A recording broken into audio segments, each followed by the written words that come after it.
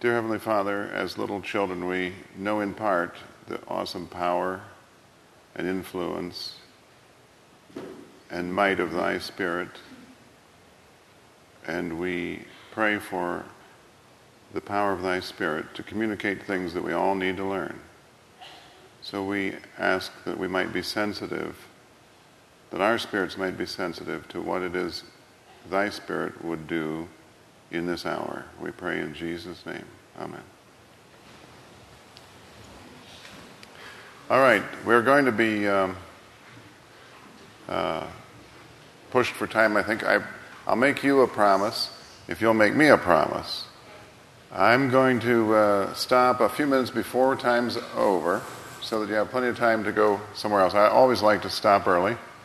And secondly, your promise to me is we're going to pass out a pretest, which I want you to take seriously, but don't open the booklet up and look further past the front page. Just fill out the pretest on the front page and wait, okay? So if those of you that have the pretest would pass them out, I'd appreciate it. And if you wrote in pencil, you can erase them and change them after you hear the answers. I feel convicted as I stand here to start off with two verses that just come to mind. The Apostle Paul once, I believe it was the Apostle Paul said, I have not attained, and I have certainly not attained anything near the success that I'm going to be convicted at the end of this that I should be displaying. And the other verse, sort of an obscure verse, is, by their own mouth they will condemn themselves. So that's what we're looking at this morning. But thankfully the grace of God is inexhaustible. I believe the answer to all of those questions, every one of them, is no. And as I go through I think that's the true biblical understanding of it. And that will disturb a good number of you, and you'll come up to me later and argue with me, but I would advise you not to embarrass yourself. Because hopefully I'll convince you. If not, the Spirit will eventually. We're talking about the tug of war here between carnal thinking and spiritual thinking. And you'll get hopefully, toward the end of this forum, you may sense this warfare going on in your heart as we are talking about some of these things. Because they're very real, they're very immediate.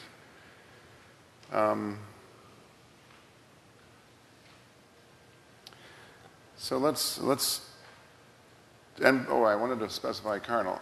By carnal, I don't necessarily mean, sexual. Carnal is just bodily. The word carnal has to do with the body. So that has to do with your eating, drinking, sleeping, picking out clothes that are comfortable. To select comfortable shoes would be a carnal decision. This would be a carnal thought. And so I don't mean carnal necessarily in the most vile sense. It's just that we are very much preoccupied with carnal thoughts in our everyday life. And we'll try to sort that out. So the good reputation. I want you to think about the following verses as you think about this question. The question, for the purpose of the tape, is a successful Christian should have a good reputation among the world. John 16:12 says, they shall put you out of the synagogues. Christ is prophesying to what's going to happen to his disciples. Yea, the time cometh that whosoever killeth you will think that he doeth God's service. I think this was later in Christ's ministry. I don't think he started off telling people that. Acts 5:33, Peter was teaching a group, and their response was, when they heard that, they were cut to the heart and took counsel to slay them. I don't know if you've ever had that experience. I haven't, that I know of, where an audience I spoke to was planning to slay me afterwards. Acts 26:24. This was obviously Festus's response to Paul. And as he thus spake for himself. Festus said with a loud voice, Paul, thou art beside thyself. Much learning doth make thee mad. If we are to be about the king's work, we're going to be convicted to say things to people that are unpopular, and we're going to offend. The word is going to offend people. The message is going to offend people, and we can try to be as diplomatic as we can. I mean, obviously, there are lots of verses about, and we'll get into them later, about how to speak to people with kindness and your conversation seasoned with salt and things like that. And the children of God will not strive. But the content is going to offend people. And that's what was happening here. And so if your ambition is to have a good reputation among everybody around you, try to sort out what part of that ambition is carnal thinking, just for your own motives of influence and freedom of movement around your colleagues. We probably pull back some statements. We probably inhibit some taking some stands because we want to be able to move freely and without embarrassment among our peers and our colleagues and our neighbors.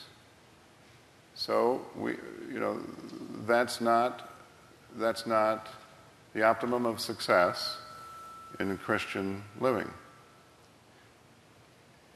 as I understand this. Let's go on to question 3. Everybody brings out people talk about the section in Timothy and Titus, I think both, where it talks about having a good reputation among people for the deacons and bishops. I would understand that to mean that there is no evidence of you being corrupt or dishonest. That's far different to have no, crimes or no cheating or no dishonesty from the kind of reputation we're talking about in the first 2 questions. Okay? So question 3 was, a successful Christian should be at the top of his or her trade, profession, or business. I would call your attention to 2 Timothy 2:4. No man that warreth entangleth himself with the affairs of this life, that he may please him who hath chosen him to be a soldier. I recently read a book about the Nazarenes and their early days in Hungary. And there was a man who had come to the more Western European countries to learn a trade. I believe it was locksmith or something. His name was Hensha. And he ran into these Nazarenes, or the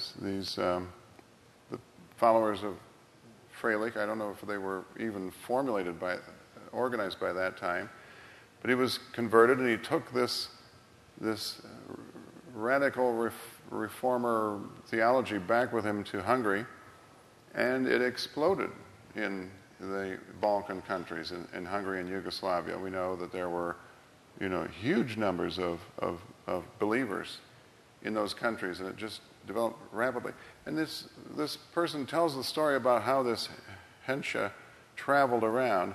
He would stop and work for some tradesman long enough to save just enough money to move on to the next place.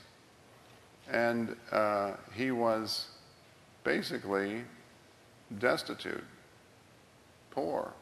He wasn't piling up a big account in some 401 plan, or he didn't have all kinds of mutual funds or retirement plan like probably I would guess most of us have. He was only working long enough to buy a ticket to go to another town, or he walked to other towns. You can't imagine the poverty. And yet the church was growing in this region by leaps and bounds because of his sacrifice and the sacrifice of others in sharing this gospel. Today, in the 21st century in the West, I would say we have a lot of incredibly wealthy members There's a lot of prosperity in the church. But I think most of our churches are declining in number. And so I think that raises some questions in my heart, certainly, and hopefully in all of us.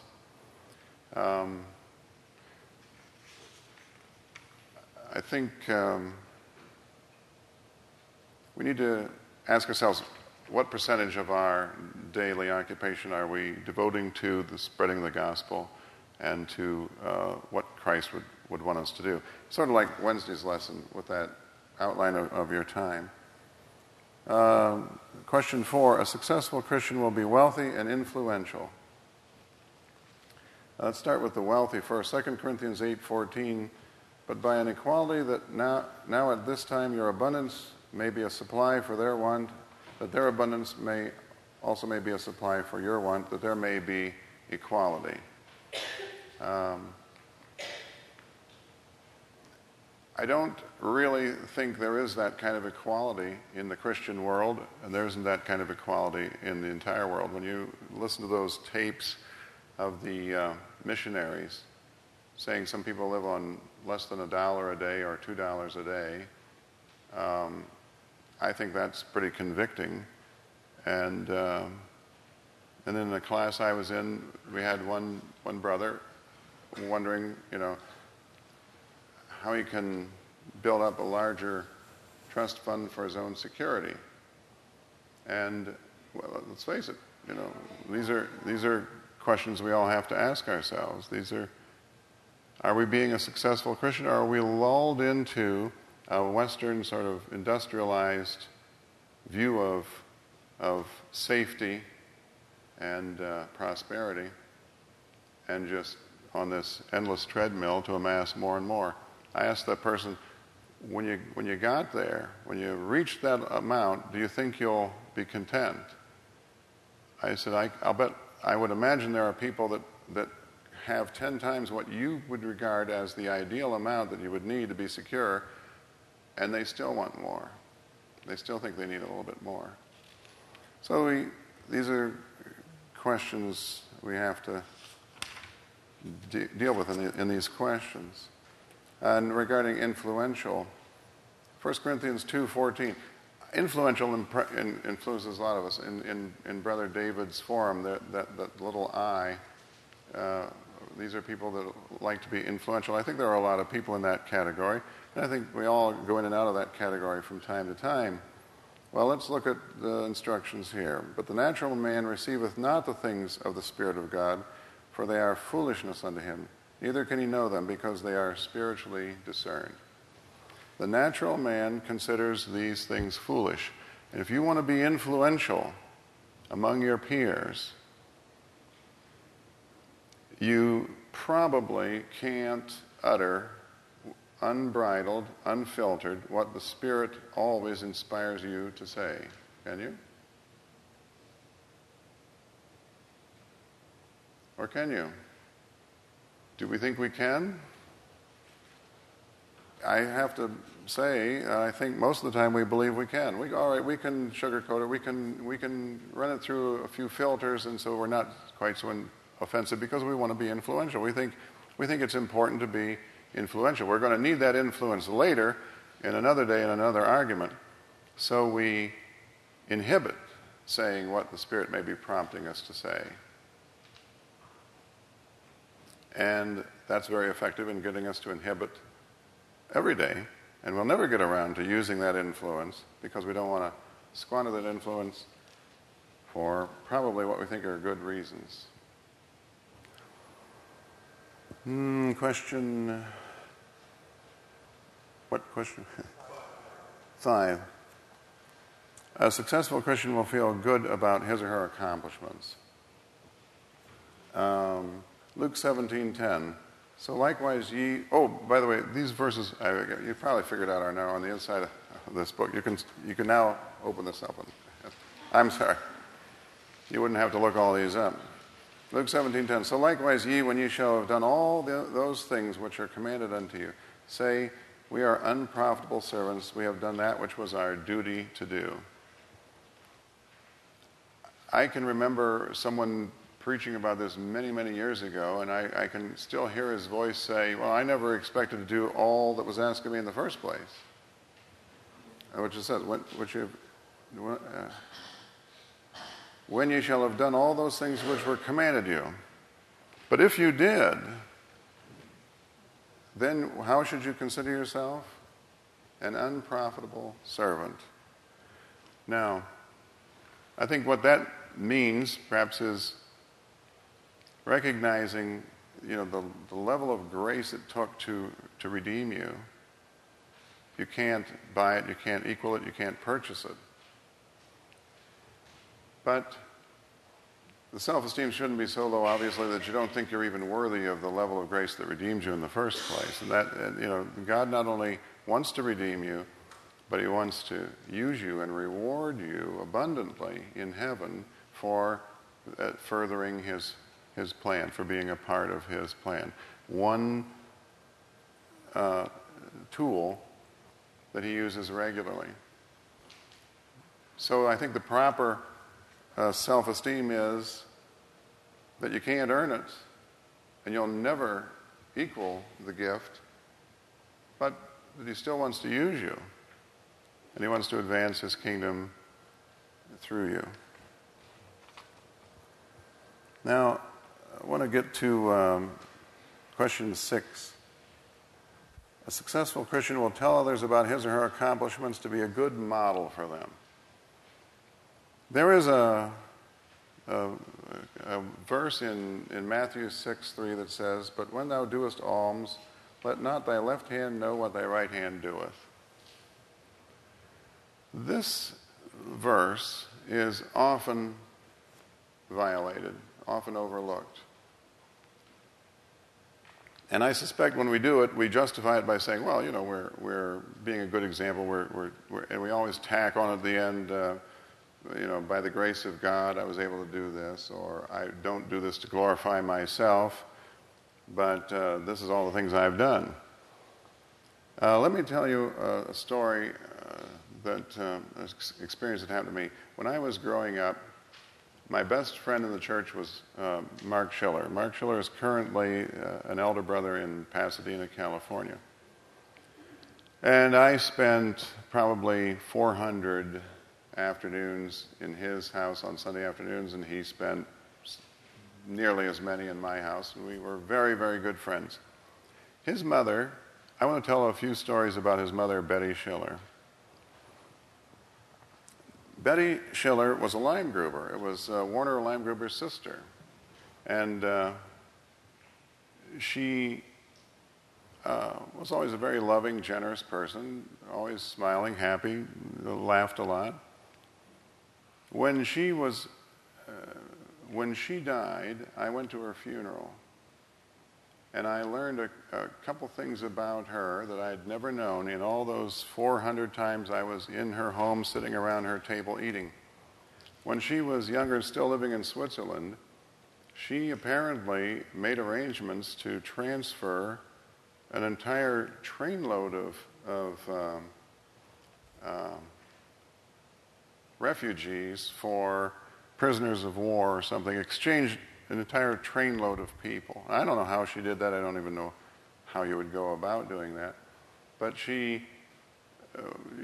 I thought that was a pretty magnificent thing to arrange that. But the bigger lesson for me is that in all those years I was in her home, she never mentioned it. You would think you got young boys growing up, you'd want to give them an example, a model. Say, this was what the Lord was able to do through me. And you'd think it would come up in a dinner conversation. When I was about your age or a little older back in Switzerland, whatever. Never mentioned it at all. Now, let me tell you another story about her. Mark was an only child. I think they had some foster children from time to time, but Betty worked as a nurse, full-time as a nurse, all the time I knew her. And I didn't know why. the family had some means. The grandparents and great grandparents back through time had been quite wealthy, so they didn't really have any financial problems. They didn't need the money. I learned at her funeral that they used 100% of her salary as a nurse to donate to missions or some Christian cause. She worked so that they would have 100% of her salary to donate. Now that's a pretty impressive thing, but that isn't all that impresses me. That impresses me very much, but even more so, consider this.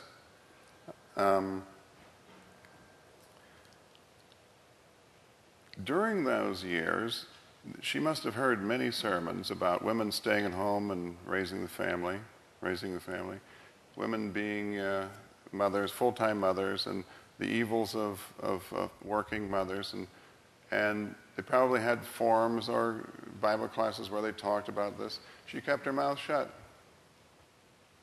She never justified herself. I never heard this about them donating 100% of her salary until some family member at her funeral told it. I think this verse in Matthew 6:3 that we sort of dismiss. I see I haven't been keeping up with this, have I? No. I think we need to reassess that to be successful Christians.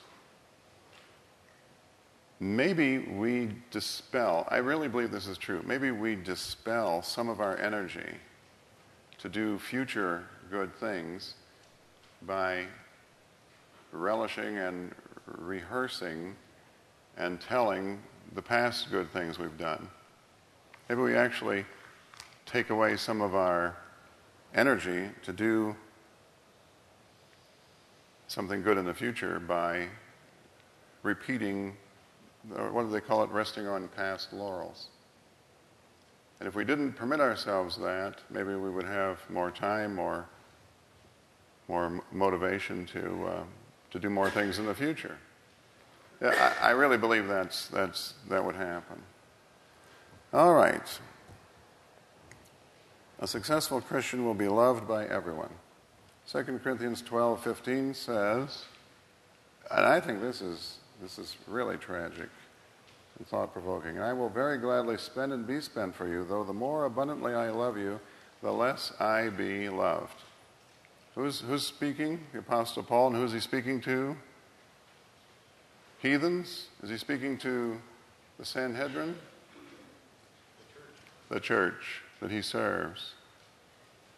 I'm sure this is what we must expect if we are serving in a spirit-led way.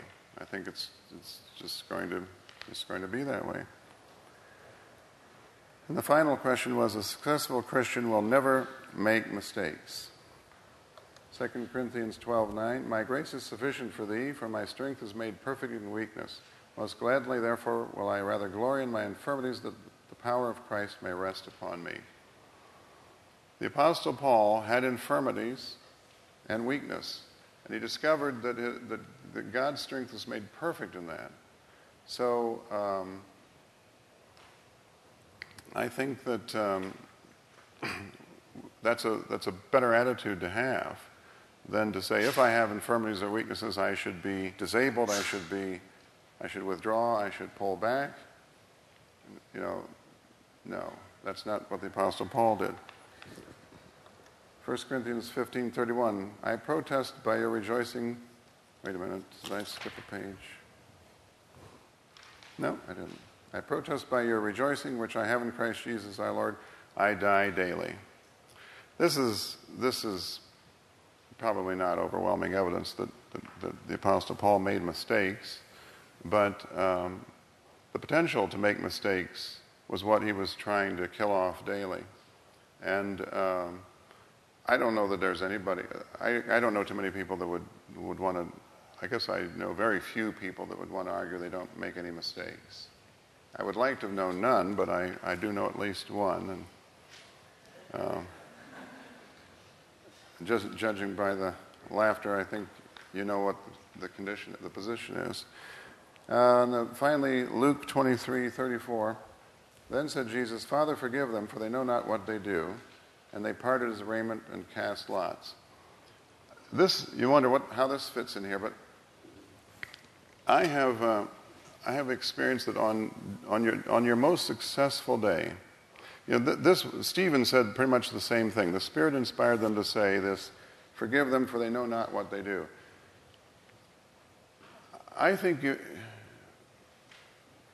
it's impossible to know fully what we do. And take your most successful day, take your mountaintop experience, when you had the greatest spiritual thrill of actually maybe even being a part of, helpful to advance the kingdom of Christ. If you can go back and remember the day when that might have happened, I think the right attitude on that day, in that evening, is to say this to yourself again, Father, forgive me, for I know not what I'm doing. There is a tremendous temptation on the mountaintop days to have a terrible crash the next day, to get sort of proud, to get sort of arrogant and say, I'm of some use here. I really advanced the kingdom. This is wonderful. And this you can expect it the day after a mountaintop day. And so I think on the mountaintop day, if you adopt this attitude, that Jesus is actually even saying to his Father, for you on that day, on your best day, Father, forgive him or her, for they know not what they do. It's a better understanding of your finite ability to know what you're doing and to know the big plan. All right? Now, that's some pretty challenging ways of looking at it. I hope they're challenging, and I hope there's some tension in the room. I hope there's some real, almost under the surface, boiling of anger. Because what we're talking about is, has the church shifted away from such a unique spiritual view of these things? And have we adopted some carnal arguments, some carnal reasoning? And are we pretty good at carnal living? Because what's basically going on here is the difference between being carnally minded and spiritually minded. So what is the measure? What is the measure of a successful Christian? That's the topic of this forum. Well, regarding deeds, I would like to call your attention to Matthew 25. First of all, let's read, why don't we turn to Matthew 25, and we'll read 31 and 32 first. Jesus is speaking, and he's explaining something very, very powerful here. When the Son of Man shall come in his glory, and all the holy angels with him, then shall he sit upon the throne of his glory, and before him shall be gathered all nations, and he shall separate them. Jesus is talking about himself and what he's going to do to separate them. He's revealing it here. Jesus is telling you the criteria he's going to use to separate them one from another, as a shepherd divideth his sheep from the goats. Now, most of you know what's following, but let's jump down to 37 and read through 40. Then shall the righteous answer him, saying, Lord, when saw we thee an hungered, and fed thee, or thirsty, and gave thee drink? When saw we thee a stranger, and took thee in, or naked, and clothed thee? Or when saw we thee sick, or in prison, and came unto thee? And the king shall answer and say unto them, Verily I say unto you, inasmuch as ye have done it unto one of the least of these my brethren, ye have done it unto me. Now let's take a good hard look at this list. This is Jesus declaring how he's going to separate the sheep from the goats. Feed the hungry, give the thirsty drink, take in a stranger, clothe the naked, visit the sick and those in prison. I have to ask myself, okay, when have I done that? When have I last done that? Have I done that ever? Have I ever done that? And I would like to think of myself as a successful Christian, or I want to be a successful Christian before the big door slams on me. I'd like to at least, make that mark before I die. Well, I think I've got a lot of work to do. I personally have a lot of work to do. I think this comes from Isaiah too, which Isaiah prophesied what Jesus was going to do when he came. It's very hands-on, very direct help and contact with people. And I think the next question I have to ask myself is, what percentage of my time do I spend sort of polishing the theology? What percentage of my time do I spend, struggling for unity and peace and some of these things? I don't read anything in here about having a feeling of peace. I think don't misunderstand me, I think a feeling of peace is important. I don't read anything in here about having a body of believers unified. But I think having a body of believers unified is important. But what's more important, and what is attainable and what isn't attainable? And what percentage of your time should you be devoting to it? So I think in the category of deeds, he's spelled out the deeds that he wants to see. And I think I need to just simply ask myself, have I ever done these, or how often have I done these? Am I ever going to do them in the future? And we're all familiar with the verse in James 2:17 through 18. Even so, faith, if it hath not works, is dead, being alone. Yea, a man may say, thou hast faith and I have works. Show me thy faith without thy works, and I will show my faith by thy works. Or the other section where it says, be filled and warm or something, but you don't give them anything, what good is it? So as we're assessing how are we going to measure success then? What is the measure, the metrics, as Brother Otto said? I think deeds have to go in there. Can anybody think of any other verses that would go in this section also? We have room for a couple of other verses that I'd like to add to this. Anybody else think of deeds that we should use to measure Christian success?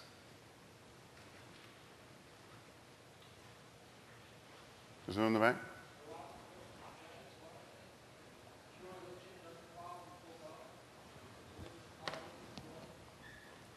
The last verse in James 1 was said way in the back. Do you have it? James 1:27. Pure religion and undefiled before God and the Father is this: to visit the fatherless and widows in their afflictions, and to keep himself unspotted from the world. Anybody else have would someone like to carry this around for me so that I can follow my notes? Thank you. We'd like to have maybe one more verse here. The Beatitudes? Okay, we can put the Beatitudes in there. That's great, thank you. All right. Words. How would you measure success with a Christian's words? I've got some, then we'll ask for a couple. James 5:12 says, but above all things, my brethren, swear not, neither by heaven, neither by earth, neither by any oath, but let your yea be yea and your nay be nay, lest ye fall into condemnation. Colossians 4:6, let your speech always with grace, seasoned with salt, that ye may know how ye ought to answer every man. This made a reference to this earlier. James 1:19, wherefore, my beloved brethren, let every man be swift to hear, slow to speak, slow to wrath. And 1 Peter 3:15, but sanctify the Lord God in your hearts, and be ready always to give an answer to every man that asketh you a reason of the hope that is within you. Let's take a look at that one for just a minute. Be ready always. Does that always mean when you're in a good mood? Or when you aren't just ticked off by something that just happened to you? Or when you're in a hurry? That's very convicting to me. Be ready always to give an answer to who? To who? Everybody but that employer that might be offended and not give you the promotion? Should you give this answer to everybody but a coworker that can make things miserable for you? You know, I think the Christian church that thrived, that grew like wildfire, was full of people that were quick to give an answer to everybody and careless about the political consequences. The Henshies of this world were probably thought of as nuts by a lot of the people in the community, the mayor, this and that. We don't have too many, I don't believe we have too many apostolic Christians right now who are thought of as nuts. They're admired. They're at the top of everything. They're wealthy, they're successful, they're chairing committees, they've blended in very well, and the church is sputtering and falling apart. You know, these aren't pleasant things to talk about, maybe, and it's offensive. There's a carnal war going on in this conversation and a spiritual war, and we just have to go back and reassess this. I think. Did you have a hand up back there? Take.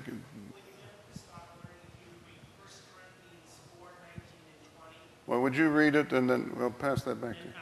And just comment what your thoughts are on this. The Apostle Paul says, but I will come unto you shortly, if the Lord will, and will know not the speech of them which are puffed up, but the power. For the kingdom of God is not in word, but in power.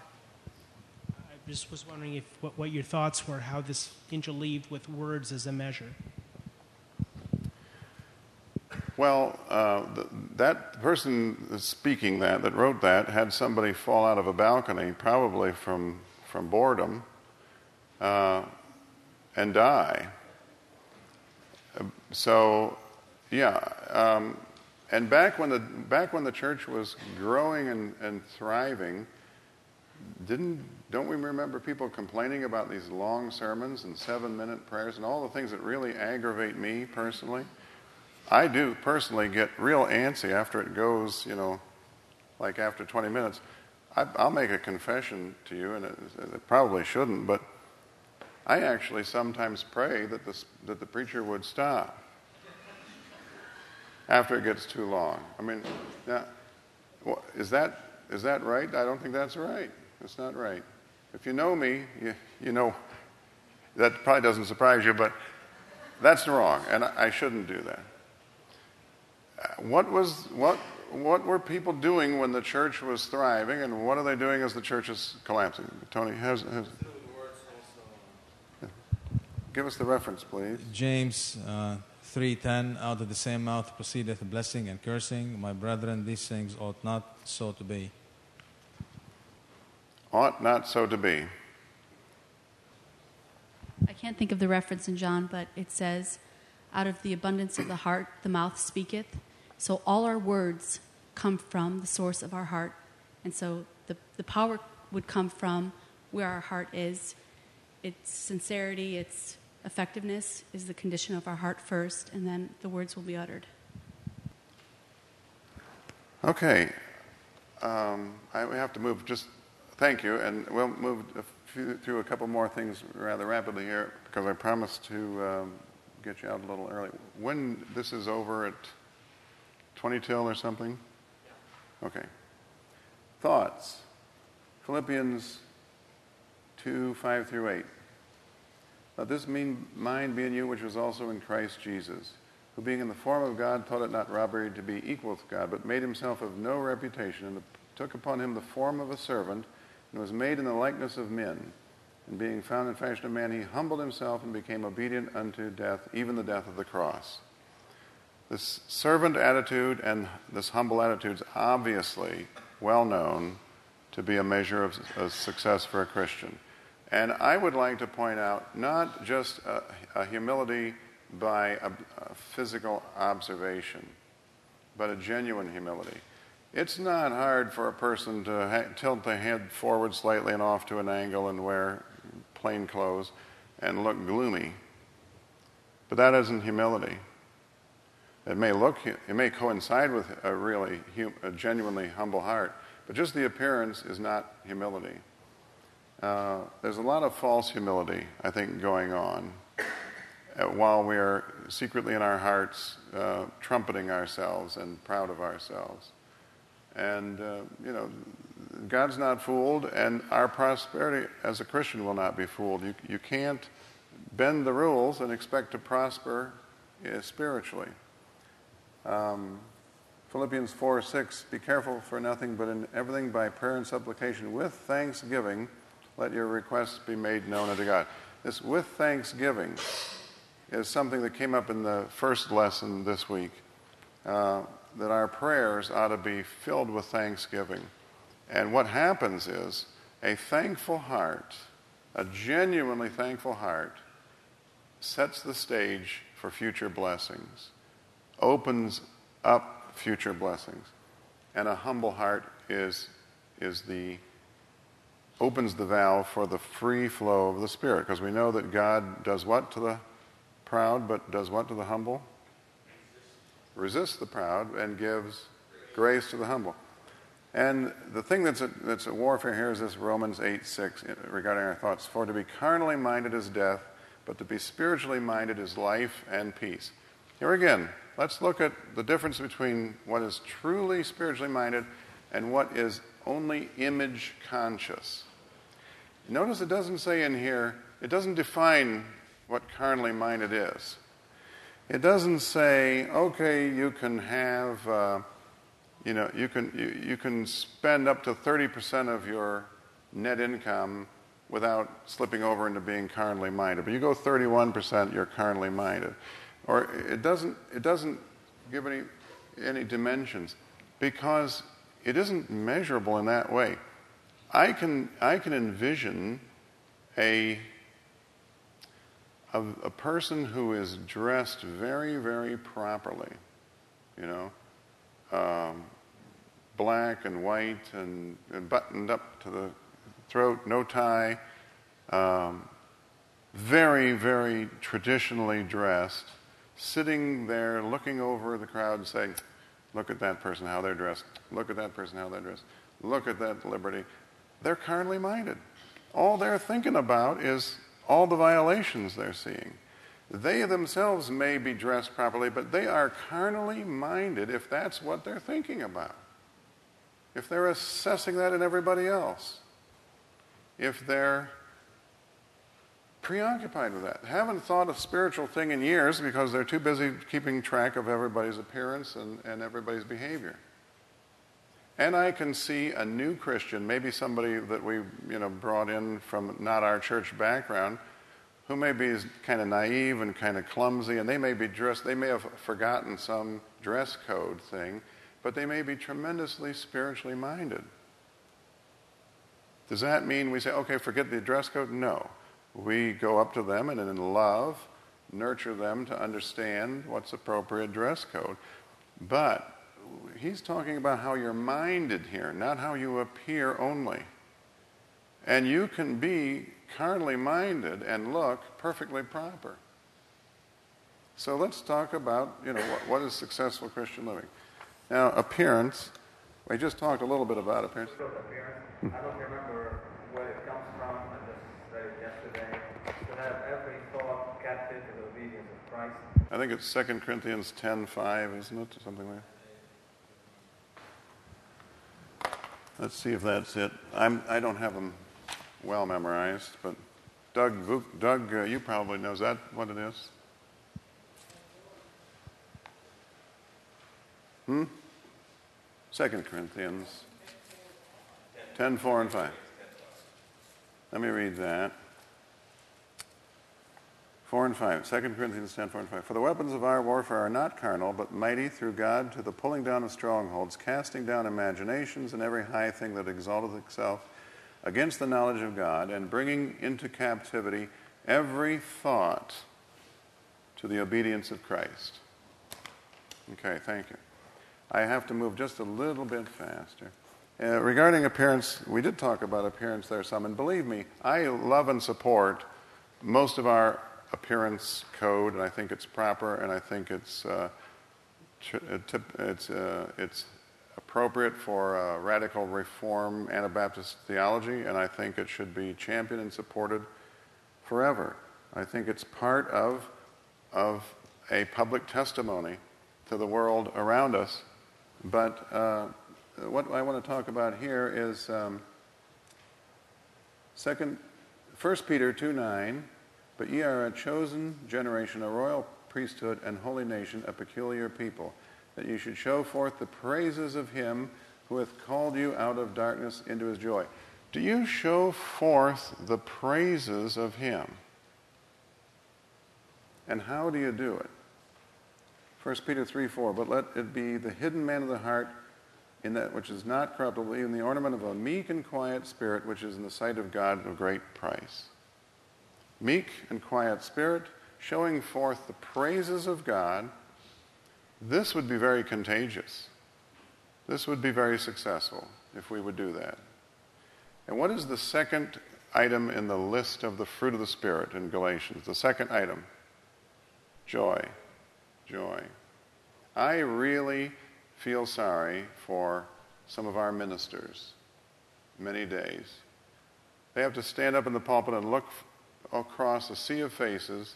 Some of them look like their bowels have locked up about a week ago.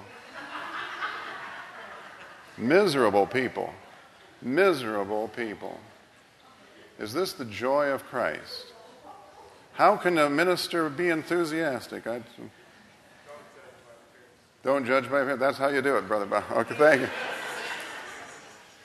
Now, we talked a little bit about reputation and the fact that certainly all Christians, but especially the deacons and bishops, should have a good report of them that are without. But again, don't get that mixed up with, maybe a dynamo businessman who's worth $60 million.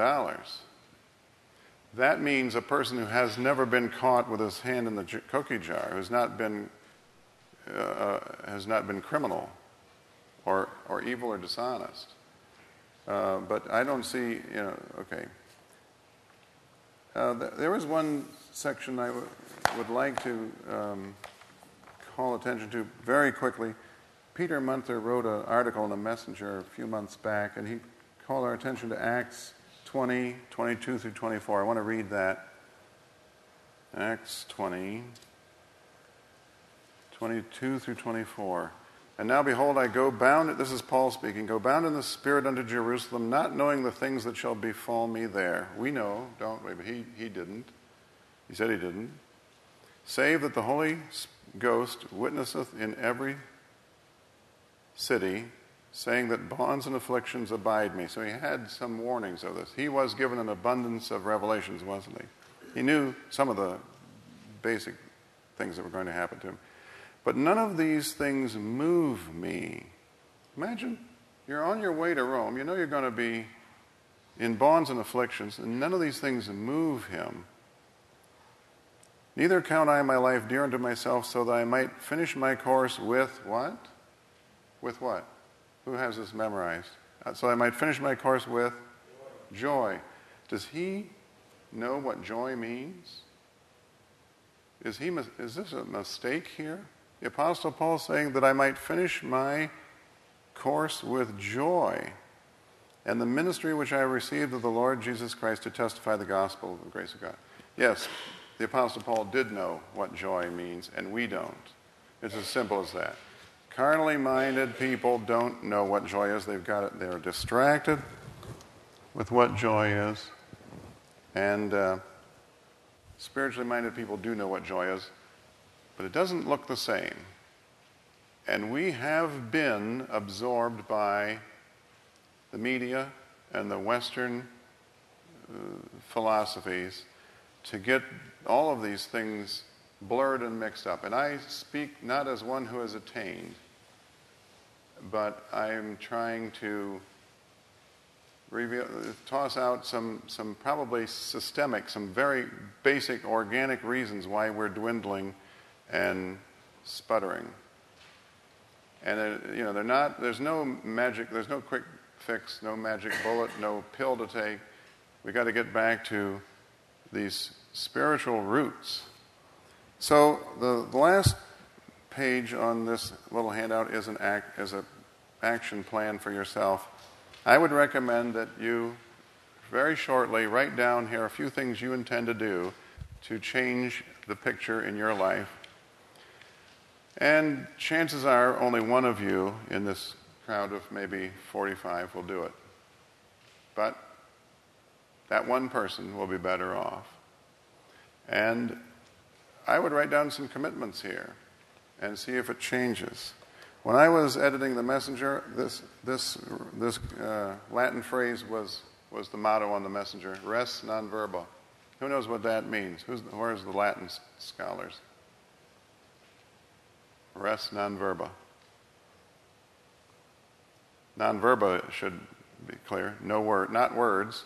Res is deeds or action. Action, not words. I think we should deliberately limit the amount of time we talk about all the good things so that we don't satiate or don't satisfy ourselves with all this talk, but that we do some good deeds. Do the deeds, don't talk about them. Remember the marvelous example of Betty Schiller. I mean, I lived my whole life and never knew that about her and found out at her funeral. That's the way it should be. And there should be a lot of deeds by the time the big door slams on us. A lot of deeds. And I'm sure there are. And then we need to add more.